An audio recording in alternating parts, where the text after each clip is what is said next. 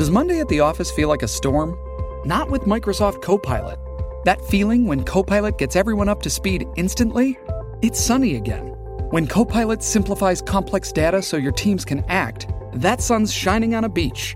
And when Copilot uncovers hidden insights, you're on that beach with your people, and you find buried treasure. That's Microsoft Copilot. Learn more at Microsoft.com/AI for all. KYW Original Podcasts. Flashpoint is sponsored by the Gift of Life Donor Program. Organ donors save lives. Register today at donorsone.org.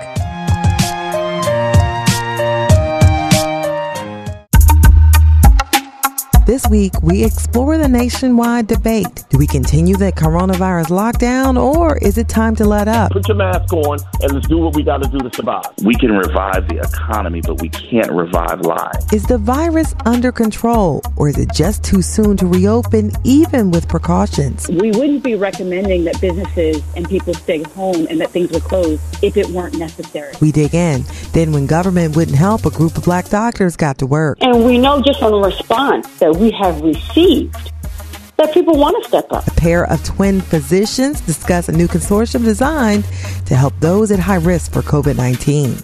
We'll be right back. Hey, Flashpoint family. Thank you so much for taking a listen. Would you do me a favor? Would you subscribe to the podcast and then rate and review? We need your reviews to get us to the top. Thanks, everybody. Now let's get to it. Welcome back to Flashpoint. I'm Cherry Gregg. The focus is the new push to reopen the country. After weeks of lockdown and fear, states are taking steps towards rolling back restrictions. As of Friday, Georgians can get haircuts or go to the gym, and beginning Monday, they can dine in restaurants. In Pennsylvania, Governor Tom Wolf announced a multi-phase process for reopening. So what will reopening the country in Pennsylvania look like? Are we ready, or is it just too soon? With me virtually to discuss this Flashpoint is Pennsylvania State Representative and Minority Whip Jordan Harris, who gave a rousing speech in the General Assembly on this issue this week. We also have Dr. Jennifer Cottle, a family physician and professor at Rowan University. And finally, we have Derek Lee, owner of D&J Costumes. They operate in Northeast Philadelphia. Everybody, welcome to Flashpoint. Thank you for having me. Thank you. First off, I want to start with Rep. Harris. The governor laid out a plan this week for reopening Pennsylvania. Lay it out, and then what's your take on it? Thank you so much for having us and for having this conversation. The governor has basically laid out a plan where you'll reopen the state in phases. Red is the most extreme and kind of where we are today. Yellow being kind of an intermediary, and green being somewhat back to normal, but even at green, it's back to normal with new norms. And it's also about doing it not as a state as a whole, but doing it based off of regions and looking at the data so that you can do it based off of what the data is telling us about the area. In Philadelphia, the mayor said it could be weeks before we get to even a yellow level. What's your take on that, Jordan? So I agree with the governor, and I agree with the governor because I think it has to be data-driven. It has to be based off of what medical experts are telling us and not based off of our own political whim. You know, as I've said before, we can revive the economy, but we can't revive lives. And we have to always have in the front of our mind that this is about how do we save lives while also restarting the economy. Saving lives first, the economy second. So when you look at the governor's plan, it is taking the advice of the medical professionals, removing as much as possible politics from the equation, and doing things that we think will be good for Pennsylvanians. Philadelphia, the southeast and the northeast part of the Commonwealth have been the hardest hit.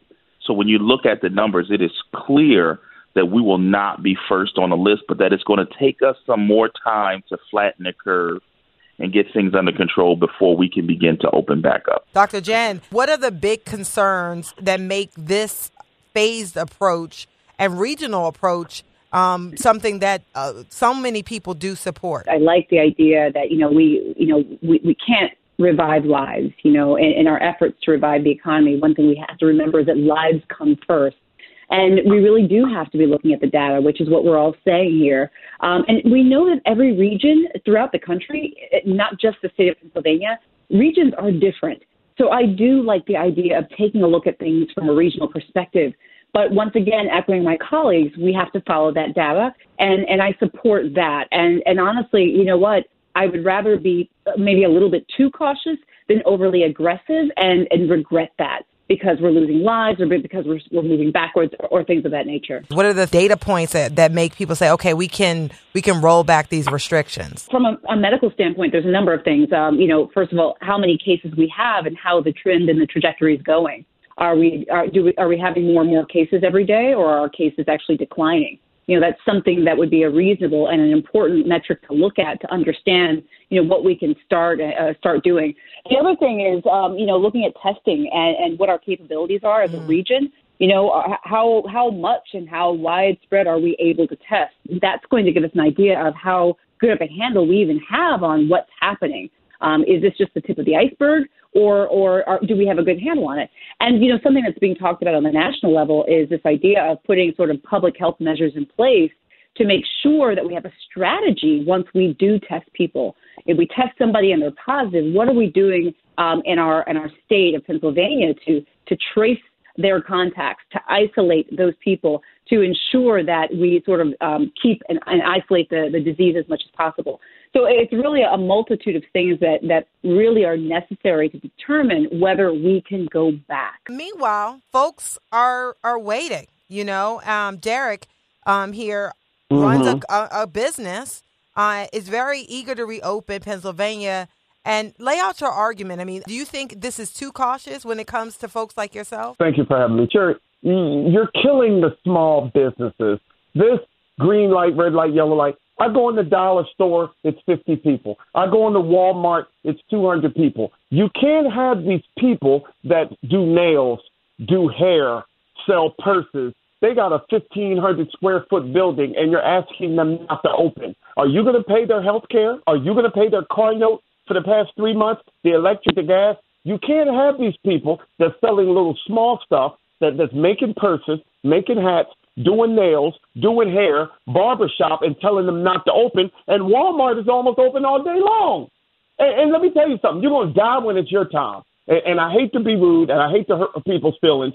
If you're going to get sick and die, it's going to happen anyway. There was an expiration date when you were born. You're killing the small businesses, and all these small businesses that want to do an 11 o'clock nail for Cherry Gregg, 12 o'clock, you got Mrs. Jones, 1 o'clock, you could schedule it out. You can wear your mask. You're telling the small businesses not to open. And we didn't get our $1,200. We didn't get our $5,000. We got nothing. And Derek, just give your example real quick. Give your example, because you operate a store and you're not considered an essential business by any means. We're not. If we don't sell food, we're not essential. So when people come in and they say, hey, I need this costume, I need this hat, I need this, that. Oh, I can't open at all. I got 2,000 square feet here. I'm not allowed to open at all because I'm not considered essential. It's not fair. You're killing the small businesses. You're going to make it in 6 months. We got to get back in line to find a regular job because we used all of our savings. Yeah, and Rep. Harris, I want to come back to you because Derek does have a point, and a lot of people agree with him. There were protests in Harrisburg on this very topic. Are there any moves we can make that will give folks like Derek some opportunity to survive this? We got nothing. Well, I agree with the fact that small businesses should be a part of the federal government's stimulus package. On a state level, I know we did about $60 million, and that money, went, quickly. Mm-hmm. The city has done some resources. So the lion's share of the resources for our businesses are going to come from the federal government. So I am sympathetic, and I understand the need for resources to help our small business owners, and I think that they should have them. That's not an argument to have with me as a state official. It's something that we have to take up with our members in Congress and the United States Senate. But with that being said, in the same vein, what I don't agree with is that this whole thing that you're going to die when you're going to die, because there are people who were living a perfectly fine life until they got COVID-19, and then they died. So I can't be as cavalier about a person losing their life when I'm also called on to console the families when they're putting their loved ones in the ground. And here's the crazy thing. they can't even put them in the ground the way they typically would when somebody died, because now there are standards around how you even have a funeral. So I will be on the side, and this is not necessarily directed to you, my brother, but I will be unapologetically on the side of the living, because dead people can't shop. Dr. Jen, there are businesses that are operating, and we call them essential businesses. People are doing curbside pickup now. We see 6 feet, when you're standing in line at the grocery store, there's 6 feet. Everybody's wearing masks. Are there ways that businesses can operate within that would keep people in some ways healthy and follow the directives that our medical professionals like yourself have put out there? The short answer is yes, but those are the things that we're already recommending right now. The hand sanitizer, the 6 feet distancing, the masks, and all that kind of stuff, that's what we're recommending right now. So it's expected that we're supposed to be doing that now. And the idea of keeping businesses closed and keeping us home and things like that are also part of the plan, because it's simply necessary. I'm sympathetic as well to the loss of business. I don't take it lightly at all. I think that, while I know that my perspective as a doctor is, all I do is treat people. My main mission in life is to keep people not only healthy, but alive. That's my singular goal in life. And I think that sometimes when we're not in certain situations, look, I'm not in the situation of a business owner that's not in business right now. So I know what I'm saying goes both ways, that when you're not in that person's shoes, it may not feel as close or as direct. But the truth of the matter is that lives are not they're not expendable. They're not exchangeable, and they don't come back. Businesses can come back, and I know this is a rough time. And yes, from a political standpoint, I'm not a politician, so I always try to remember to stay in my lane and to stay in my spot, because I can't speak to the finances, but I know more needs to be done. And I know a lot of small businesses are complaining they have not received funding, and that's the biggest shame ever. I think we can all agree about that. But the truth is, Sherry, if I can just finish 1 second, please. My point, and this is what I have to say. No, you're fine. I understand. My point that I have to say, though, is that we wouldn't be recommending that businesses and people stay home and that things were closed if it weren't necessary. These measures were put in place because of a virus that literally has taken our world by storm. We have hundreds of thousands of people throughout the world that have died and are dying still. And the only way to stop this is to take the measures that we have taken. It's not just like, let's just shut things down. Yeah. No. So when you think about it from that perspective, that we have to do this to stop the virus, I'm hoping that will allow people to see that, this is not fun for anybody. Yeah. I've been home for 10 days, haven't left my home for 10 days, haven't even been outside because I'm a healthcare worker and I can't get sick. Yeah.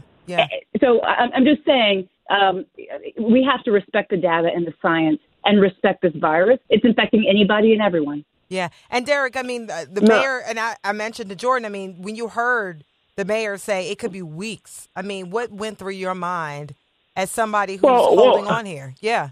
Well, okay, we're holding on. It could be weeks. I go to Walmart, it's crowded.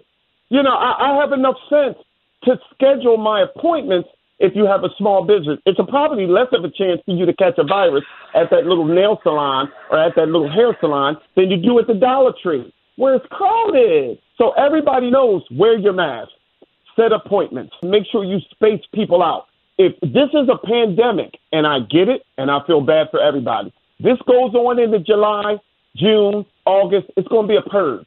So you can get ready for that. You can get ready for more violence in the street because your common people haven't made any money whatsoever. It's a less of a chance to come to my shop with 2,000 square feet than you can at Walmart. It's 200 people in here. So you're killing the small businesses saying, we've got to shut the city down and we're only going to sell food. It's crowded every time I go there. And let's get some facts here, Derek, because you did apply for the SBA loans. You've applied for city relief and have not received any support whatsoever. Right. Look, past 6 weeks, I lost $20,000. Okay, call Will Smith, tell him to send me $20,000. You gave Ruth Chris $20 million. I'm eating into my savings. I'm not talking for me. I'm talking about for the young ladies selling purses, selling hair, doing nails, doing makeup. They can schedule their appointments and say, I got Cherry Gregg at 11 o'clock. I got Councilwoman Cindy Bass at 12 o'clock. And I want Print it out. put it out. And Rep. Harris, I mean, clearly, and I know Derek does not want anybody to go away from here because of these actions. Right. So how do you balance all of this? I mean, people have bills to pay. And then in 3 months, even with the moratorium on people's rent, at a certain point, all of that's going to become due, and just people feeling this sense of hopelessness. The fact that, you can't get evicted is help, because myself and members of the Philadelphia delegation in the House and members over in the Senate worked with the Supreme Court to shut down the court system in Pennsylvania from evicting people. I personally was on the phone with the president of PECO and with the chairwoman of the Pennsylvania Utilities Commission, working with them in the governor's office to put the moratorium in to help us stop folks from being shut off. Literally spoke with the president of PECO earlier this week about what their plans are. So, yes, there's going to have to be more help on top of that with regards to how people pay their bills moving forward, whether it's, extending payment plans, whether it's, financial resources. Folks are going to need help. 100% get that. And I hate to be political for 10 seconds, but I'll say this. Elections have consequences. And I want folks to remember this in November when it's time to vote, because there are certain people who actually want to help, and there are certain people who think the economy is more important than lives, and they're not looking to provide help. And what you should remember is who, and I won't tell you who or what, any of that, on these airwaves. You can, check me out on social media. I'll tell you what I think personally, but I won't take Flashpoint in that direction. But, this is a prime example of, why elections matter. Think about it this way. We have other governors in other states who are saying open up their state. Yeah. Just open it up, knowing that they don't have enough testing, knowing that they're not ready, and they're saying open up. You have a mayor over in Las Vegas who literally said that she is willing to allow her city to be basically guinea pigs. That's what she said. This is a prime example of why elections matter, because there are people who are making, honestly, at this point with this pandemic, life and death decisions. And I want folks to understand that these aren't easy decisions. I was in Harrisburg earlier this week. I was in Harrisburg last week. Yeah. And I gotta tell you, when I'm there, I am thinking about each and every Philadelphian who's not going to be able to pay their bills, who are not going to be able to do the things that they need to do during this pandemic. I'm thinking about folks who are not being able to pay their car note. I'm thinking about all of them folks, those folks, not just today, but what happens to them 3 months from now. The small business has been the forgotten, because if you're going to close things down, you have to close everything down. Okay, you're going to have less of a chance coming in the smaller shops than you can the bigger shops. And people saying, remember this in November. You might not have a house in November, man. Have you missed a check in 6 weeks? Some of these people that listen to my voice on the radio, they're working from home. They're working on their computer. Nobody on this phone has missed a payment. Nobody on this phone is behind on their health care. So the passion I have, I'm sorry, I normally don't act like this, but the passion I have is because we haven't made money in 6 weeks. So people are saying, remember your vote. I might be homeless in 6 months.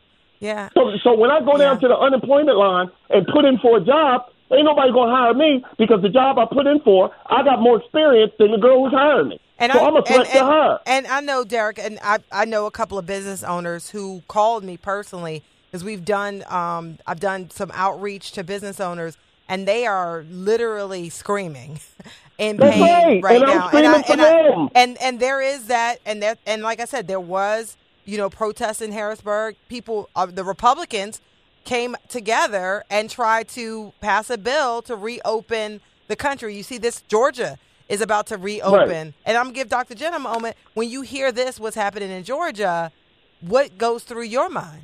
It scares me.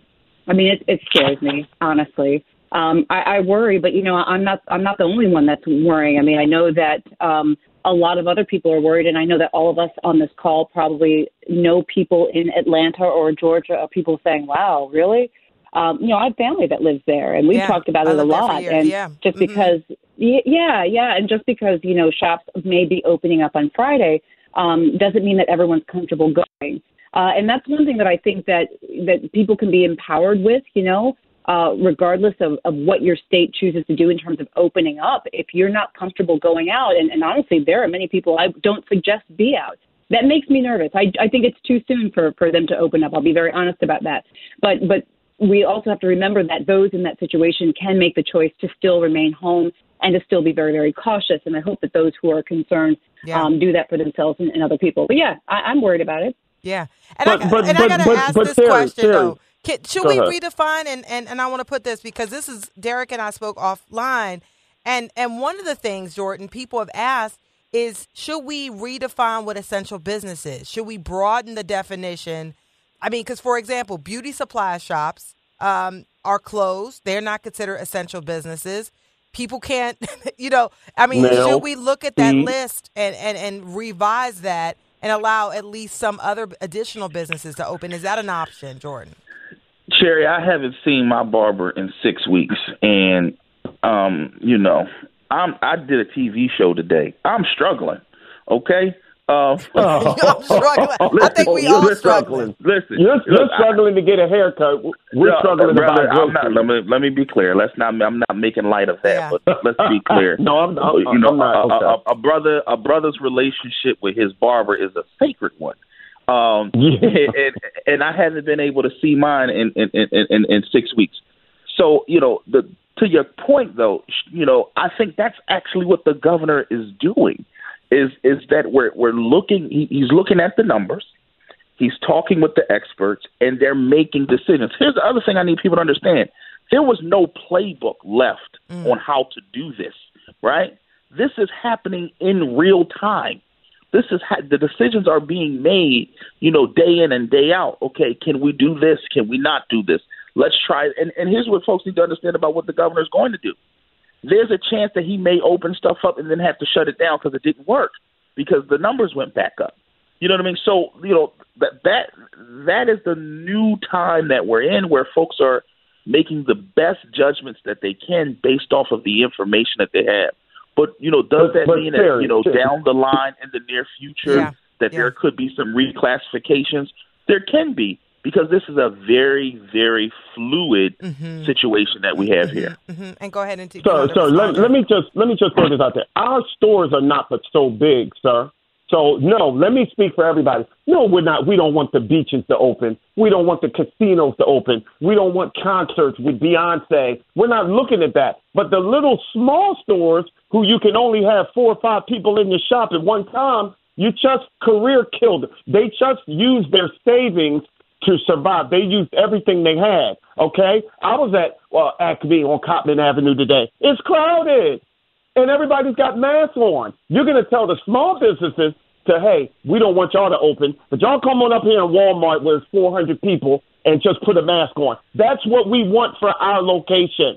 We're not saying open up the casino, he's saying, can we use social distancing? Yeah. And no, I get what he's saying. And I'm not a doctor. The doctor's on the line, and she can say this. But let me be clear. If you have 4 people in your store and one person has the coronavirus, everybody in the store can be infected. Whether it's 10 people. Let me finish. I don't disagree with you on that one. You and I don't disagree on that part. Okay, we don't disagree on that part. I probably would have, if I ruled the world, I might have done something a little bit more drastic. That's just me personally. Right. But let's be clear. You could have 3, 4, 5 people in it. And if one person got the coronavirus, all of y'all can be infected. All of y'all can now be sick. That's the nature of what we're dealing with. So, again, there is no easy answer for any of these questions. And I think folks need to understand that. This is hurting, and it is going to hurt. There is no easy answer. But what I know hurts more is putting your mother, your father, or your grandmother, or your grandfather, or your child in the ground. We know that hurts more. So we have to make these decisions. The governor and the mayor and the elected officials that are with them are making decisions with doctors over what we think will best protect them. Now, here's the thing. My brother is a small business owner. If it was up to me, yes, y'all would get money first, okay? I'm not a federal elected official, so I don't control those type of dollars. But, we are working on a city level and on a state level on how we're going to provide help. Because we do understand, I understand, small businesses are the economic engine of the city and of our Commonwealth. And we definitely have to do all we can to help you. But our first priority has to be lives. And Dr. Jen, I want you to get back in here because as we're getting close to wrapping up, could we just, roll it out a little bit and then have enforcement? Or is enforcement even possible to keep people safe at this time? The recommendations should be based on science. They may not be convenient. They may not be the most comfortable. They may not be in the timing and in the way that we want, or they might. But the idea is we should be going based on what the science says we should do. And what I'm advocating for is that if the science tells us that we need to roll this out slower, or if we need to do X, Y, or Z, then that's what we do without taking shortcuts, without trying to get around it, without trying to make it a little easier, because the problem is we're forgetting the bottom line. The bottom line is people's lives. We also have to remember the communities that are affected the most. All of these things are going into play in how I feel. I know this isn't fun, and I know this isn't easy. I agree with everything you've said, but that doesn't change my mind about going with the science, because while I understand that some people are not getting paychecks and they don't have health insurance, some other people are underground. And I want to ask you, Derek, how can we support you? Because I know right now it's hard. You work in entertainment. There is no entertainment right now. I still sell, any type of costumes and accessories, like you're going to Party City. You see any type of masquerade mask, wigs, makeup, Halloween attire, anything for a 70s party, Harlem Nights, Marilyn Monroe, Elvis, anything of that nature. And I'm not just speaking for me. I was just speaking for everybody that owns a small business, because right now we can't do much of anything because nobody's having parties. A couple people are having little 50th birthday parties for their mom, and 10 people show up and they buy their mom masks, or they buy their mom little stuff and have like a little party. I'm just griping for all the little people who've gotten anything, and so many people in Philadelphia that's working from home, and they're getting cute, and they're looking down on the people trying to make a living, saying, oh, just stay home. Come August, you're going to have a purge, and the violence already has increased, but the newspapers and the television that don't discuss all the people getting robbed at the Walmart and the Acme. Yeah, and how can we support you and other small business owners as we try to wait this out? Before you go to eBay and Amazon, go up to the little entertainment store. Go up to the little nailery. Don't buy on eBay and Amazon so fast. Don't be so quick to order from a major food chain. Go find that little restaurant on 52nd Street. I know they might not be, I didn't like them. Go support them one time this year at the end of the year. Go get you now. And I'm not knocking anybody that likes to go to bigger locations, but go to that little small store where there's a woman back, there's only 2-3 employees, and buy your hair or your makeup and your nails. Don't be so quick to buy the Amazon, because I'm located at 7516 Frankfurt Avenue. The website for D&J Costumes and Entertainment is www.djclownco.com, djclowncompany.com, djclownco.com. We have anything in entertainment: magicians, comedians, clowns, face painters, Elmo, Dora, SpongeBob. And if you just want Spider-Man just to come to your son's door and drop off a gift, we'll do that for you. You know, if you just want Paw Patrol to come outside and wave and give your child a hug, he'll have his mask on underneath the costume. You'll never even know. If you just want to sing a telegram, to sing a song on your porch to your grandma, Derek, we'll do that too. Derek, look, Derek, I applaud you, because Derek wants to not just survive this, but to thrive in this. And there's a lot of businesses that are working hard to make it through. And because this is Flashpoint, we have to wrap up. Every single expert I've talked about, they say that this will be our new norm: masking, social distancing. What is a realistic time frame? Do we have any ideas of what we have to look forward to so that we can save our businesses and have some semblance of a real life? What I think is going to happen, crime is going to increase. It's going to be sad if we don't wrap this up and tell everybody to put a mask on and get back to work. It's sad that I have to say that. But crime is going to increase. Violence is going to go out. Frustration. People are driving in the street with an attitude. People are standing at the Rite Aid line, rolling their eyes at people. It's anger. It's agitation. everybody needs to wear a mask at all times. If you're in any location, that will help. Yes. And so I don't want anybody to listen to this and say, he don't care about lives. I do care about lives. Put your mask on and let's do what we got to do to survive. All right. Dr. Jen. Hopefully in the next few weeks and the next few months, we'll start, coming back to normal. I'm not saying it's going to take months to do that. But I do think, and I'm talking about a whole country approach, I think it's going to take a while for our society to come back to what we used to know. And I do think that whenever we do all get back to things, I think it's going to look different. I think people are going to behave differently. So, once again, we just have to work our hardest to keep ourselves safe and our families safe. We just have to work our hardest at that and hope that we can get back to normal sooner rather than later and safely. Final word, Jordan. I will not put a time frame on it because I personally don't know. Things are so up and down with these numbers. It's hard to give a determination. What I will say that I do know is that we will, when we come out of this, I think we will be living in a new normal. The way we do things will be different. The way we function will be different. But I will say this. I agree with Derek. I think that, and I did it today. I was on Uber Eats ordering lunch from a local restaurant right here in my neighborhood to support my small businesses, and I definitely think folks should do that. I think at the end of the day, what we have to remember is that us staying home is making sure that grandma and grandpa don't get sick. Because even though you might not be sick, even though you may be asymptomatic, you can have the virus and you could take it home to somebody who will get sick and who will die. So stay home, stay healthy, and stay safe. Yes, thank you so much. And support your small business. You can check Derek out at djclownco.com. Support him and other local businesses so that we can survive this. To Representative Jordan Harris, to Dr. Jen Cottle, and to Derek Lee, we're coming on Flashpoint and talking about this issue in the news. Thank you, guys. Thanks for having me. Thank you. Next up, a set of twin doctors join a consortium volunteering to serve those at high risk for COVID-19. Underserved communities a lot of times are not often a priority. Their mission coming up. We'll be right back.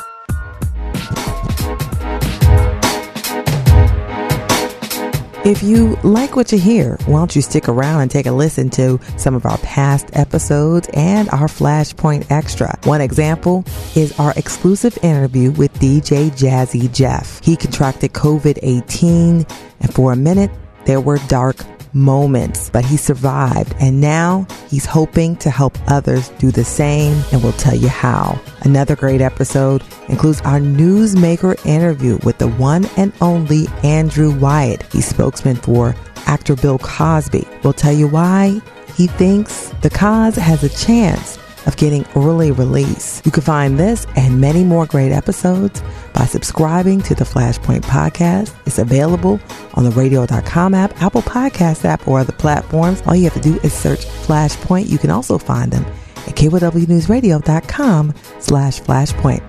Thanks for your support.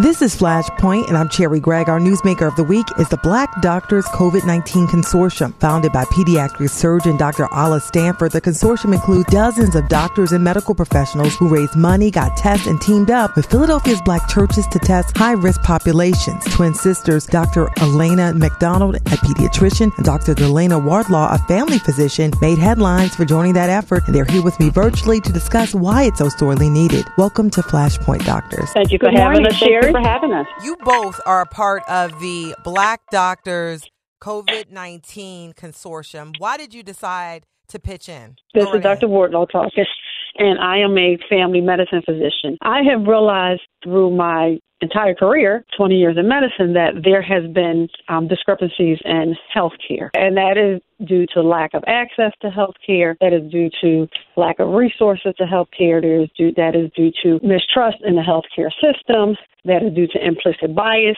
in the healthcare system.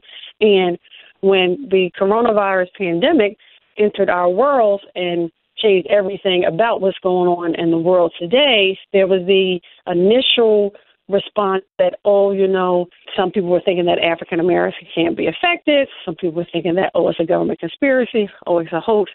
And I felt like it is my job as a family physician to educate and to try to get our communities the information, the education, and the testing access that they need. So when the Black Doctors COVID-19 Consortium was developed and I was invited to join, I was thrilled to participate because we know that the access is not always there. We know that as the numbers emerge, African Americans have been affected in significantly higher numbers, and we have to make sure that people are aware of this. We have to make sure that people have access to the test, and I am committed to providing those services, committed to our community, so I am volunteering, stepping up. And Dr. McDonald, quick follow-up to you, because I've seen people pitching in, because when I was surprised, getting resources from the government was tough for this consortium. You know, the consortium really came into existence literally a couple weeks ago when Dr. Stanford reached out to us and asked us would we be able to join her and help out and come up with, help develop a program there. We could service the hardest hit communities. It was a no-brainer for me. I'm a pediatrician, and the burden of the disease isn't really affecting children as much, but we know children are asymptomatic and they can pass it on to grandmom or sickly aunt or their parent who has an underlying, medical condition, and then they can have, significant clinical symptoms from the COVID-19. So we did have to pull together our resources. Originally, Dr. Stanford had to go around to different physicians' offices who actually had the testing kits originally. And then she was able to secure, a few hundreds more for us to actually start the initial, round of testing. Initially, she took out a van and did a few house calls, and that was last Thursday. And then Saturday, we set up shop at Miller Memorial Medical in North Philadelphia, and we tested over 120 people. And they were able to drive up and walk up because a lot of the testing centers had the barriers where you had to have a prescription and you had to have a car, or you had to be a certain age or you had to be in a certain profession in order to get the testing done. We took away all those barriers so that people could be tested. And then Monday at E9, we tested well over 350 people. When we were due to start at 10 a.m., when I arrived there at 9:30, the parking lot was completely full. We were already at capacity by 9:30 a.m. as to how many people we will probably actually be able to test that day. Wow. And then yesterday, the team was at Penn Memorial in West Philly, and then tomorrow will be at Mount Airy Church of God. So by the end of the week, we will likely have tested close to 1,000 people. Just by pulling together our resources, and now that the story has gotten out there, more people are reaching out to support, to see how they can come and help out, because we certainly need more volunteers. We certainly need more funding to help continue this, and we certainly, need the testing supplies to do the things that we need to do in order to get people tested. Yeah, and I got to throw in here, because it seems like it makes sense. The mitigation strategy would be, look, you see African-American people are dying in higher numbers. They're testing positive at higher numbers because of the jobs they have, comorbidities people have. Why do you think it was a slow reaction to send, the type of resources, and folks like you all had to get together and say, look, we're doing it ourselves? We were caught off guard. We were caught off guard as a country to the coronavirus pandemic. And when we were caught off guard, the government's response to the pandemic with the rolling out supplies, rolling out even at the hospital level, the supplies, equipment, ventilators, things like that. We were behind the eight ball on everything. So two, I think that had an effect on it. Two, also the being able to secure supplies at local levels, outpatient levels, because the hospitals were they had priority. So, and then we were having issues with securing the supplies and the equipment at the outpatient levels and things of that nature. And that's why a lot of doctors' offices can't test, because of the lack of PPE, which is the personal protective equipment, and the lack of testing supplies. So I believe that it was just an organizational we had a system failure, to say, where we weren't prepared. And I think that is where the issue came in, where we just weren't able to get the supplies and the things that we needed. And underserved communities a lot of times are not often a priority, and people are often, left out, whether it's intentionally or unintentionally. So this is where the step up had to come in. And Dr. McDonald, do you feel like there's a shift now, or is it too soon to tell?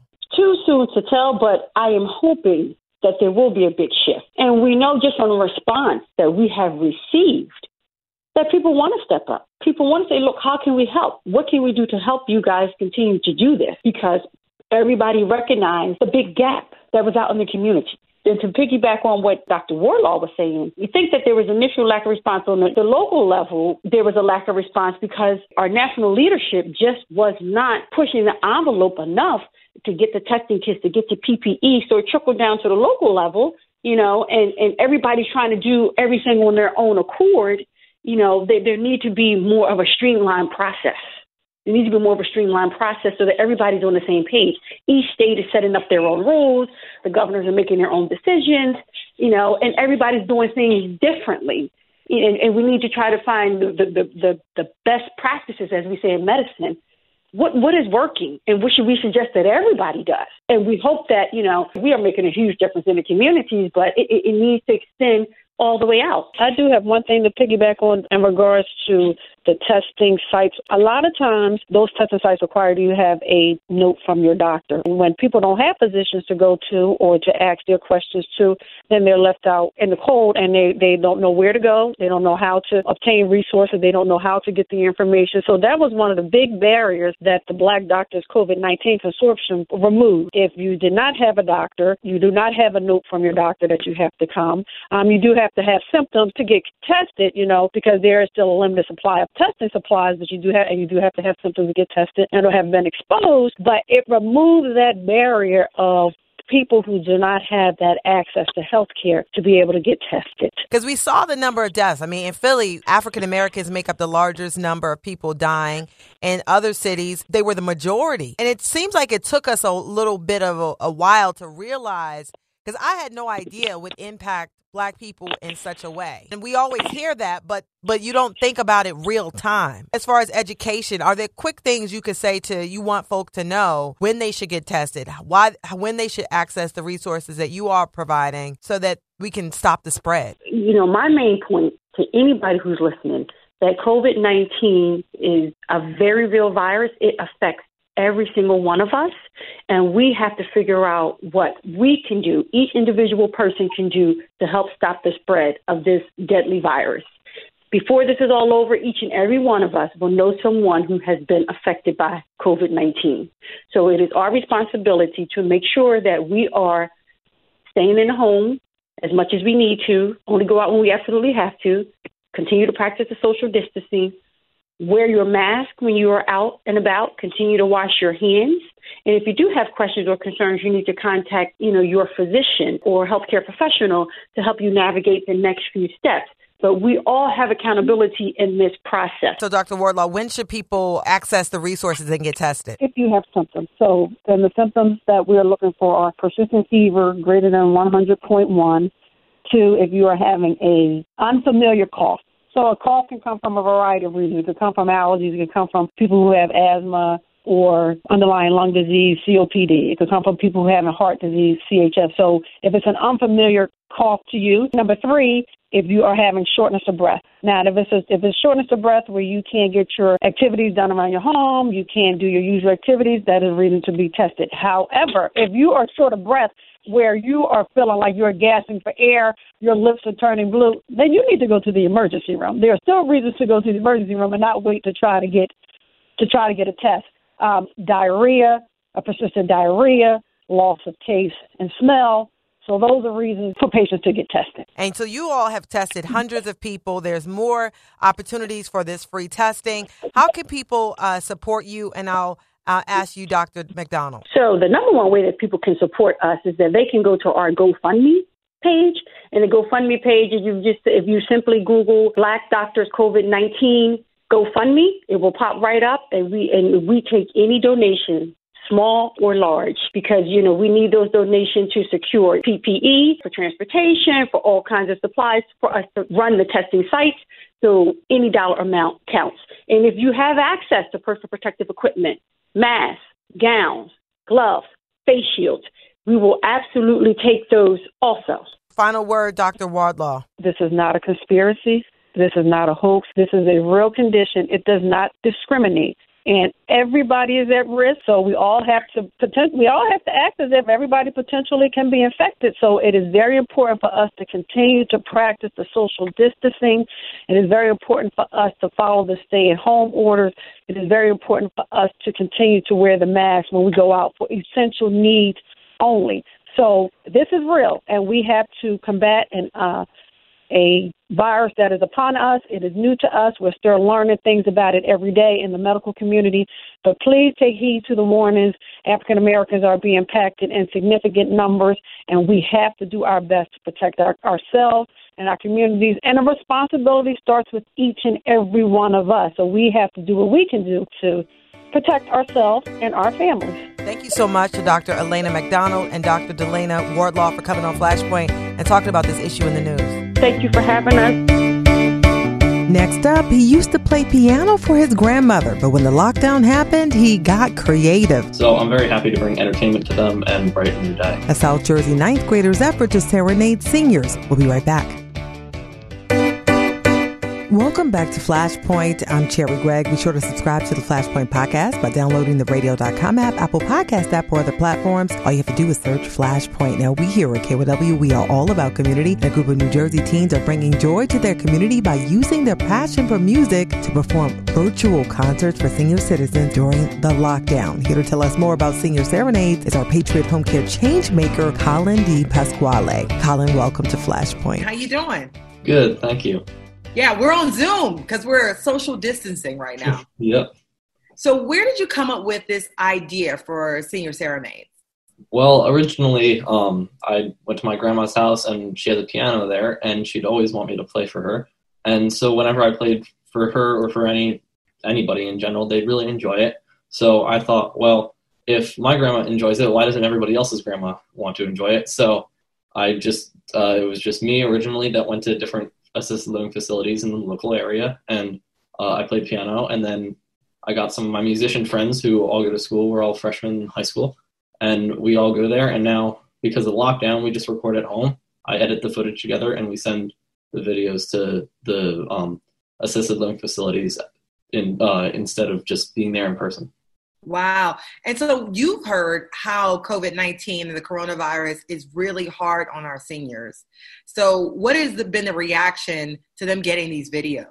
Well, they're very happy since they can't really, obviously they can't leave and they can't have anybody see them. It's just them, and that they feel very lonely and they're very bored. So I'm very happy to bring entertainment to them and brighten their day. They're very thankful for it. That's awesome. So what are some of the tunes that they love? They kind of like just everything. We play a very big variety of music, from jazz to classical to pop and pretty much everything in between. They haven't, not so much a specific song, but they just really enjoy hearing all the different musical varieties of different instruments and different types of songs. So what does your grandma think about this? She is very, very happy. She still wants me to play whenever I come over. I mean, I haven't been there in a while since the lockdown, but whenever I do get there, she always wants me to play for her, and same reaction. She's very excited. So what has this lockdown been like for you, given that you obviously are close to your grandmother, and I love my grandmother. She was one of my best friends. So what has it been like for you? So, I mean, it's definitely been a shame that we can't see her in person, but we get to Zoom chat with her along with a couple other of my relatives and friends, and I still play for her. It's just over Zoom now. So you still play? Yeah, she still wanted me to play, but I just sit at the piano, and then my mom Zoom records me, and we live chat. So that's awesome. Pretty nice. And so so how many nursing homes have you sent these videos to? So in the local area, we have 3, and we were trying to work on a 4th one, but they do not have an activities director. But now we have a sign up on our website, seniorserenades.org, where any assisted living facility in the country can sign up, and we can send the video to them for their seniors to enjoy. Yeah. And what do you think music does to people, especially when they're quarantined and we hear about all the things that are happening inside of some not assisted living facilities, but nursing homes? Well, it definitely, at least for me, and I'm sure for a lot of other people, it's a big stress reliever. I mean, there's a lot of stress during lockdown and just overall in the situation, and it's a great outlet just for me playing and for people listening. And especially, like I said, for the seniors, since they don't have any other form of entertainment or communication, it's nice to just see other people. And since we're all just freshmen, I'm assuming we give a representation of their grandkids. So yeah, so you're like their grandchildren, loving up on them. Yeah. And so, what is your vision for yourself? Because obviously, you've been playing piano for a while. So I just plan to keep continuing this and trying to grow the program. Hopefully, like I said, there's a sign up on my website, and hopefully we can get more assisted living facilities around the country to take part in this and enjoy our music. So that's just planning to grow. Yeah. And so once we go back to normal, I don't know how long that'll be. Will you go back to playing in person? Yeah, definitely. Once the restriction on local assisted living facilities is lifted, me and my friends will go back to playing in person, and things will return to normal, hopefully. Yeah. And what is your advice to other folks, young people, who want to help, but they don't know how? It seems like you found a way. Any small act of kindness, whether it's virtual, just calling up a family member or calling up friends or just wanting to talk to someone, even if it's online, it helps a lot. If you want to donate or anything, it's helpful. Even small acts of kindness help a lot to people who are in need.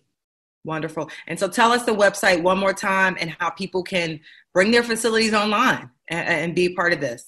SeniorSerenades.org. And if you scroll down, there is a sign up for any assisted living facility in the country. You put in, I believe, the email that we want to contact you by, and then the name of your assisted living facility, and we find you, and once we publish a video, we send it to you for your seniors to enjoy. That is awesome. So I want to say thank you so much to you, Colin D. Pasquale, for coming on Flashpoint and talking about this issue in the news. Thank you so much. We'll be right back. Are you disappointed in the timing of your home care paycheck? Or are you being paid at all? Call Patriot Home Care today and know that your paycheck will arrive on time and that you'll be well paid. As a leading home care provider in Pennsylvania, Patriot offers the most comprehensive benefits package in the state. You can qualify for free health care, 401k retirement benefits, paid sick time and vacations, and time and a half pay for holidays. Who doesn't like that, right? So you can call Patriot Home Care today at 877-535-5550. That's 877-535-5550. Again, it's 877-535-5550. Flashpoint is produced by Cherry Gregg and associate producer Ariane Fulcher. Thanks for listening.